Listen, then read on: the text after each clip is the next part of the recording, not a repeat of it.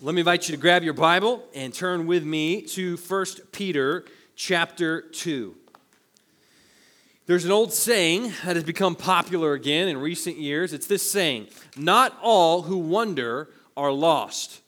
Unfortunately, the majority of the time you see that saying, that phrase is on people's Instagram travel photos, but it actually has a kind of a historic, rich meaning to it. And I'm going to reveal my nerdiness here.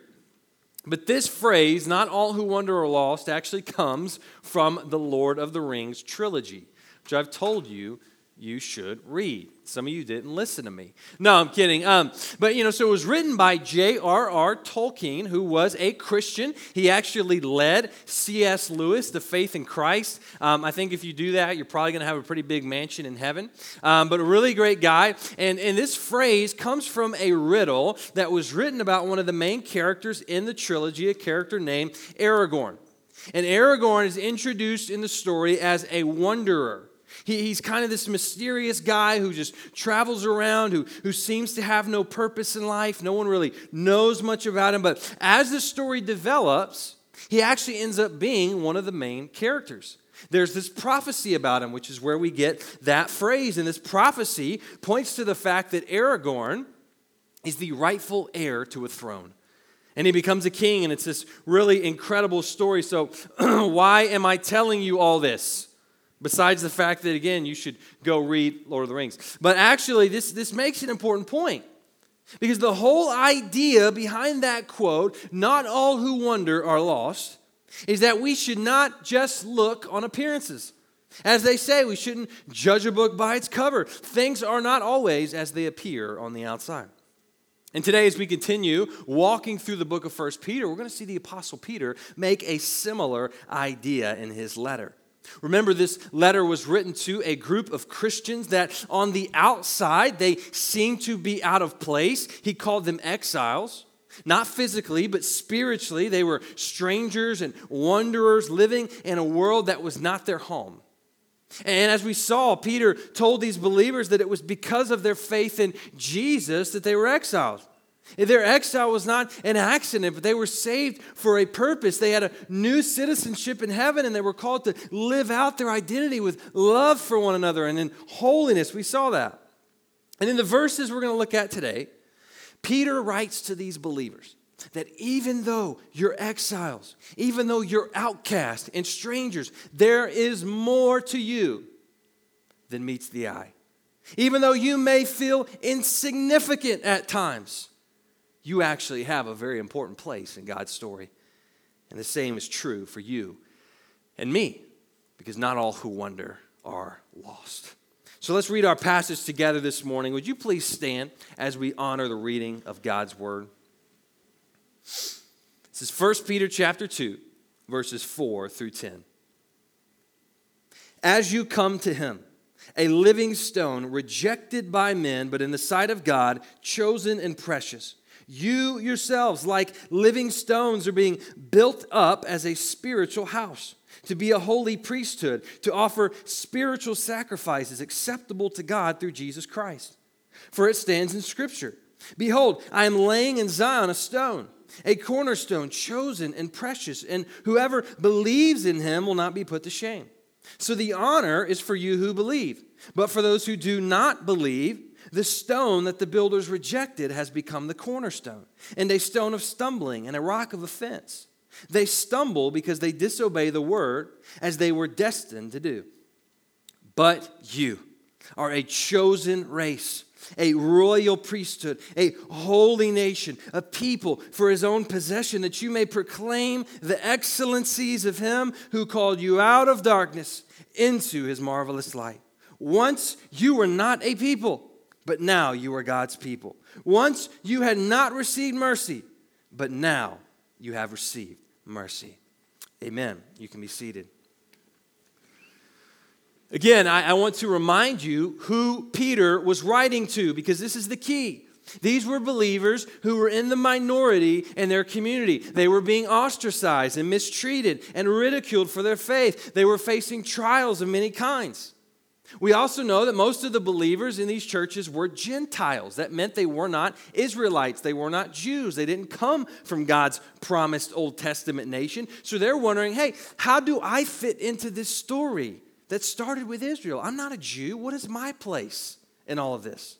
And that's what Peter is addressing. He's helping us as Gentile exiles understand who we are and how we fit into this great story. So as we walk through the text this morning, I want to give you three things that Peter says exiles are not, which will tell us who exiles really are. Here's the first. Number one, exiles are not aimless. Why don't you say that with me? Make sure you're staying awake. Exiles are not aimless. This passage is filled with Old Testament references and quotes. Seriously, almost every verse here has an Old Testament connection. And that tells us a couple important things. Number one, it tells us that we need to read the Old Testament. You know, it's really tempting as a new covenant believer to want to only read the New Testament. It tends to be a little easier to understand and apply to our lives. And, you know, so much of the Old Testament is kind of foreign to us. But I want to encourage you, don't neglect reading and studying the Old Testament. But the second thing this tells us is that Peter is connecting Old Testament Israel and New Testament church.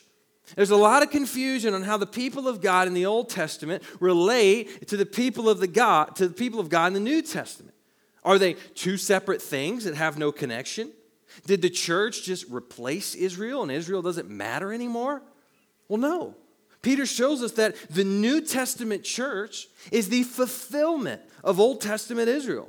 And we're going to see this a lot more clearly when we get to Romans in the fall. God loves Israel. He made a special covenant with him, and he will keep that by bringing many Jewish people to salvation in the future. But God has always had a plan to bring Gentiles into his family, people of all nations. So what he's doing, he's bringing Jew and Gentile together through Jesus and forming them into one people of God. And that's what we would have seen. If we would have visited one of these churches that Peter wrote to, we would have saw a church filled with Jews and Gentiles who had turned to Jesus and were now worshiping together as one church. So Peter's taking the storyline of the Bible, he's bringing it all the way around, he's putting all the pieces of the puzzle together. Look at verses 4 and 5. He says, as you come to him, a living stone rejected by men, but in the sight of God, chosen and precious. You yourselves, like living stones, are being built up as a spiritual house to be a holy priesthood, to offer spiritual sacrifices acceptable to God through Jesus Christ. Verse 4 is talking about Jesus. It says, as you come to him, and then the him is defined. It says Jesus is a living stone. Now here in 2021, Olathe, Kansas, we see Jesus called a stone, and we kind of skim over that. That doesn't really have a lot of significance for us, right? To us, stones are something you skim out in the creek. Anybody do that as kids? Or maybe you put out in your flower bed, or you even drive on to get to church. But they're not really important to us. But let's put our Old Testament glasses on for a minute, okay? This is a reference to Psalm 118, verse 22. It says, the stone that the builders rejected has become the cornerstone. Jesus in the Gospels, he took that verse and he said, hey, this is about me. He was the stone that was rejected. And Peter adds on the word living stone because Jesus has been resurrected. But that still doesn't tell us why Jesus is called a stone. Seems kind of trivial. But remember, stones were very important in this time period. They were important specifically for building things. In the first century, most things were constructed out of stone. So calling Jesus a stone meant that he was a part of something that was being built. And what is it that's being built? Well, you'll remember Jesus told us in the Gospels. He said in Matthew 16:18, he said, I will build my church. So Jesus, the living stone, is the first stone that is laid on which he will build his church. But it's not just him. Look at verse 5. He says, you also are living stones. Okay, so Jesus is a stone and we're stones. What's going on here? Well, this is truth. When we come to Jesus, we become a part of his church. We become a part of this great building. But what is this building? It's not a literal building. It's a spiritual house where it says we will be priests and we will offer sacrifices. Oh man, where have we seen that before? The Old Testament, that's right. 3 Old Testament references back to back to back. Spiritual house, priest, and sacrifices. Peter's referencing the temple. A temple was called a house. Priests served there, and what did they do? They offered sacrifices.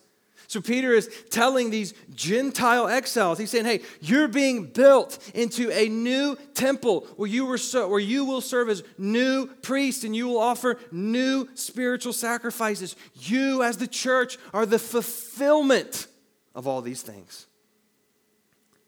Now, maybe they read this, heard this, like we do, and say, you know, it sounds nice. I feel special, I guess. What does this really mean? Let's think about this. What was the point of the Old Testament temple and priest and the sacrifices? These things had a very special purpose. The temple was this beautiful, glorious structure, but it wasn't the gold and the jewels that made it so special. It was the fact that the fullness of the glory of God dwelled within it. It was meant to be a tiny little piece of heaven on earth. So it was incredibly sacred. All these rituals and offerings and sacrifices had to be performed before you could even walk in the door. And even then, only the priests could go into the most holy place where God was. And the priests, these were very special, set-apart men of God. They had to live in complete holiness. They had to clean themselves and purify themselves. They had to wear all these special clothes. And then the sacrifices, these were the animals that the priests killed before God to atone for the people. And if everything wasn't done just right, their very lives were on the line. Everything was so special and sacred. It was exclusive, limited to a select, chosen few Jewish people. And now, Peter has the audacity to tell these Gentile outcast exiles that all that he just said about the temple and the priests and the sacrifices and how special and important and exclusive all of it is, Peter says, hey, that is now true of you. Exiles, you are not aimless. You are not purposeless. No, you have the greatest purpose and calling of all. Exiles, even though you feel homeless in this world, you may feel like you don't fit in, your body is the very home of God. The presence of God is inside of you, just as the glory of God resided in that innermost sacred room in the old temple. He now lives in you. And exiles, even though you question your role in this world as people look down on you and persecute you, you have the greatest job in the world. You are a priest to God himself. And just as the priests of old, you have access to the presence of God. You can go before him anytime in prayer and worship. You've been consecrated and purified by the blood of Jesus, and now you're his representatives to the world. And exiles, even though you may feel unworthy of this calling because you still struggle with sin and you still mess up like I do, you can bring sacrifices to God. You can live a life that pleases him. In fact, everything you do can be done to the glory of God. Your life is your worship to him. And you don't need to kill a goat or a bull to do it. No, you've been made righteous by Jesus. Here's the thing, exiles are not aimless. And everything I just said about these first century Christians, it's true of you and me as well. We are not aimless. And we need that reminder. I know I do. I go through that day-to-day grind of life.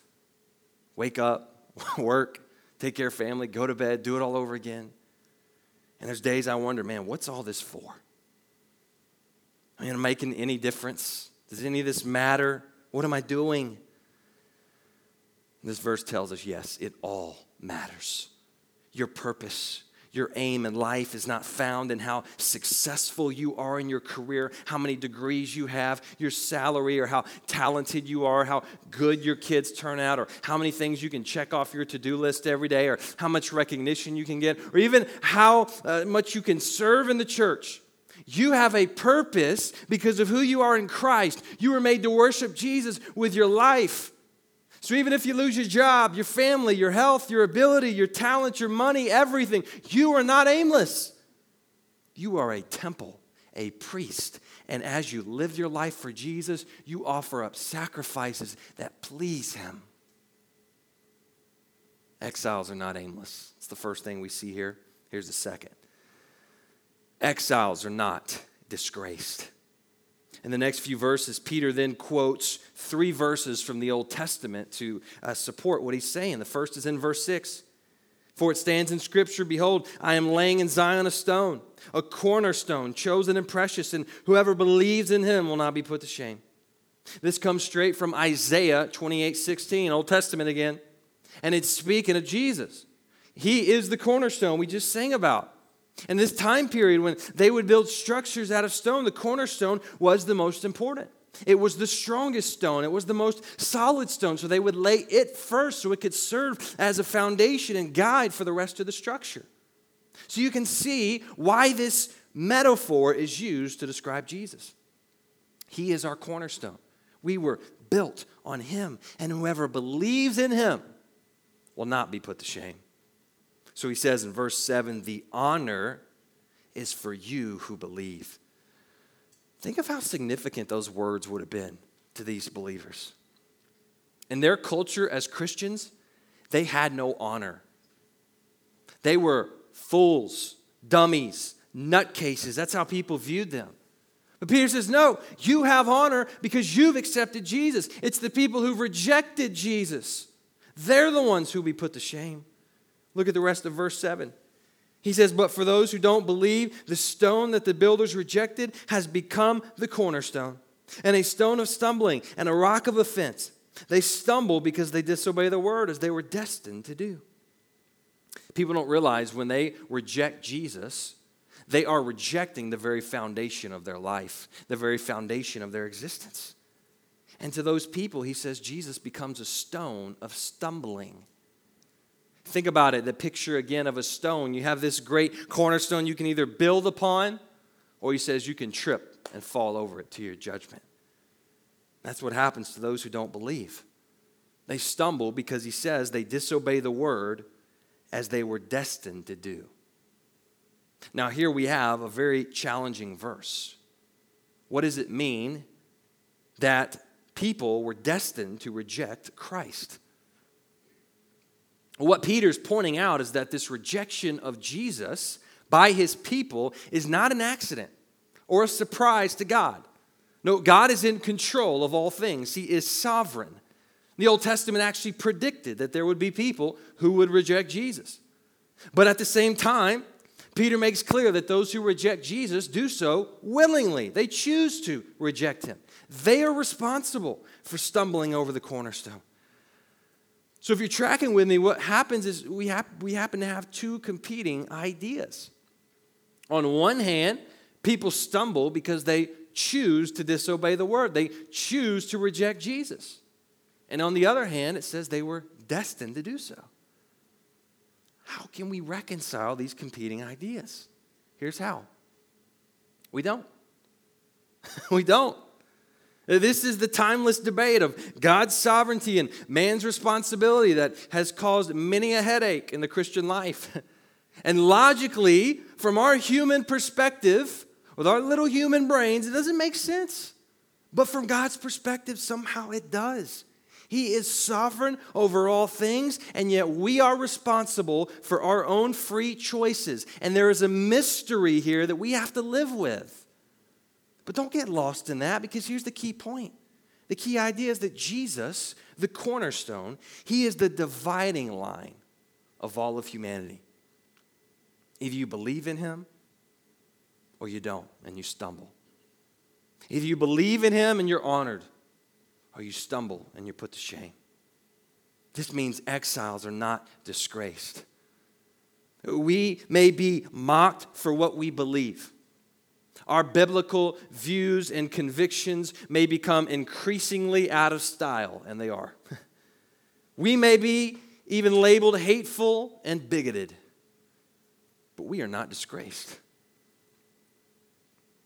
I've done a lot of embarrassing things in my life. Speaking of disgrace, I am a clumsy person. I remember one time in middle school, in particular, it was yearbook day. Remember yearbook day, one of the best days of the year. It was one of the last days of the year. We got to go outside in the bleachers of the football field. And everybody had their yearbooks passing around, sign in the bag, and say, hey, have a good summer. Stay cool, Micah. Right? And I was going down the bleachers. I was the cool guy just walking down, the bleachers instead of the stairs. And my friend who was behind me, he stepped on the back of my shoe. So guess what happened to me? Kerplunk. I went flying down the bleachers. It was painful. My leg was cut. I was bleeding, but worse than that, I was humiliated. And everyone saw me fall, and they laughed. And man, in that moment, I thought, it's all over. There goes my life. That's it. I'm a disgrace. I will never come back from this ever again. But how much do you think that fall down the bleachers impacts my life today? It doesn't. Sure, my leg hurt for a few days. It's a good memory to look back on and laugh at yourself. But in the grand scheme of life, it really wasn't a big deal. Listen, in the same way, we may face difficulties and challenges in life, and they may seem like it's the end of the world. We may lose credibility and standing in society because we're Christians. We may become the laughing stock of the world. But in the grand scheme of things, we are not disgraced. Because we have Jesus. We've chosen to build our lives on the cornerstone, and we will not be put to shame. Exiles are not aimless. Exiles are not disgraced. And here's the third and last point. Exiles are not insignificant. In these last two verses, Peter describes the exiles with a series of phrases that come straight from, guess where? The Old Testament. It's language that God used to describe Israel. And these may be some of the most important verses in all of 1 Peter. Look at verse 9. It says, but you are a chosen race, a royal priesthood, a holy nation, a people for his own possession, that you may proclaim the excellencies of him who called you out of darkness into his marvelous light. That's why we sang that earlier, isn't it? Good job. No, it's good. But Israel, think about it. Israel was a chosen race because they were born into it. They were children of Abraham. They were Israelites. But now Peter says, hey, it's no longer about your race or your ethnicity. If you are in Christ, you are a part of the chosen race, the people of God. Israel was called a royal priesthood and a holy nation, but now the church is a spiritual nation based not on geographical boundaries, but based on the kingdom of God.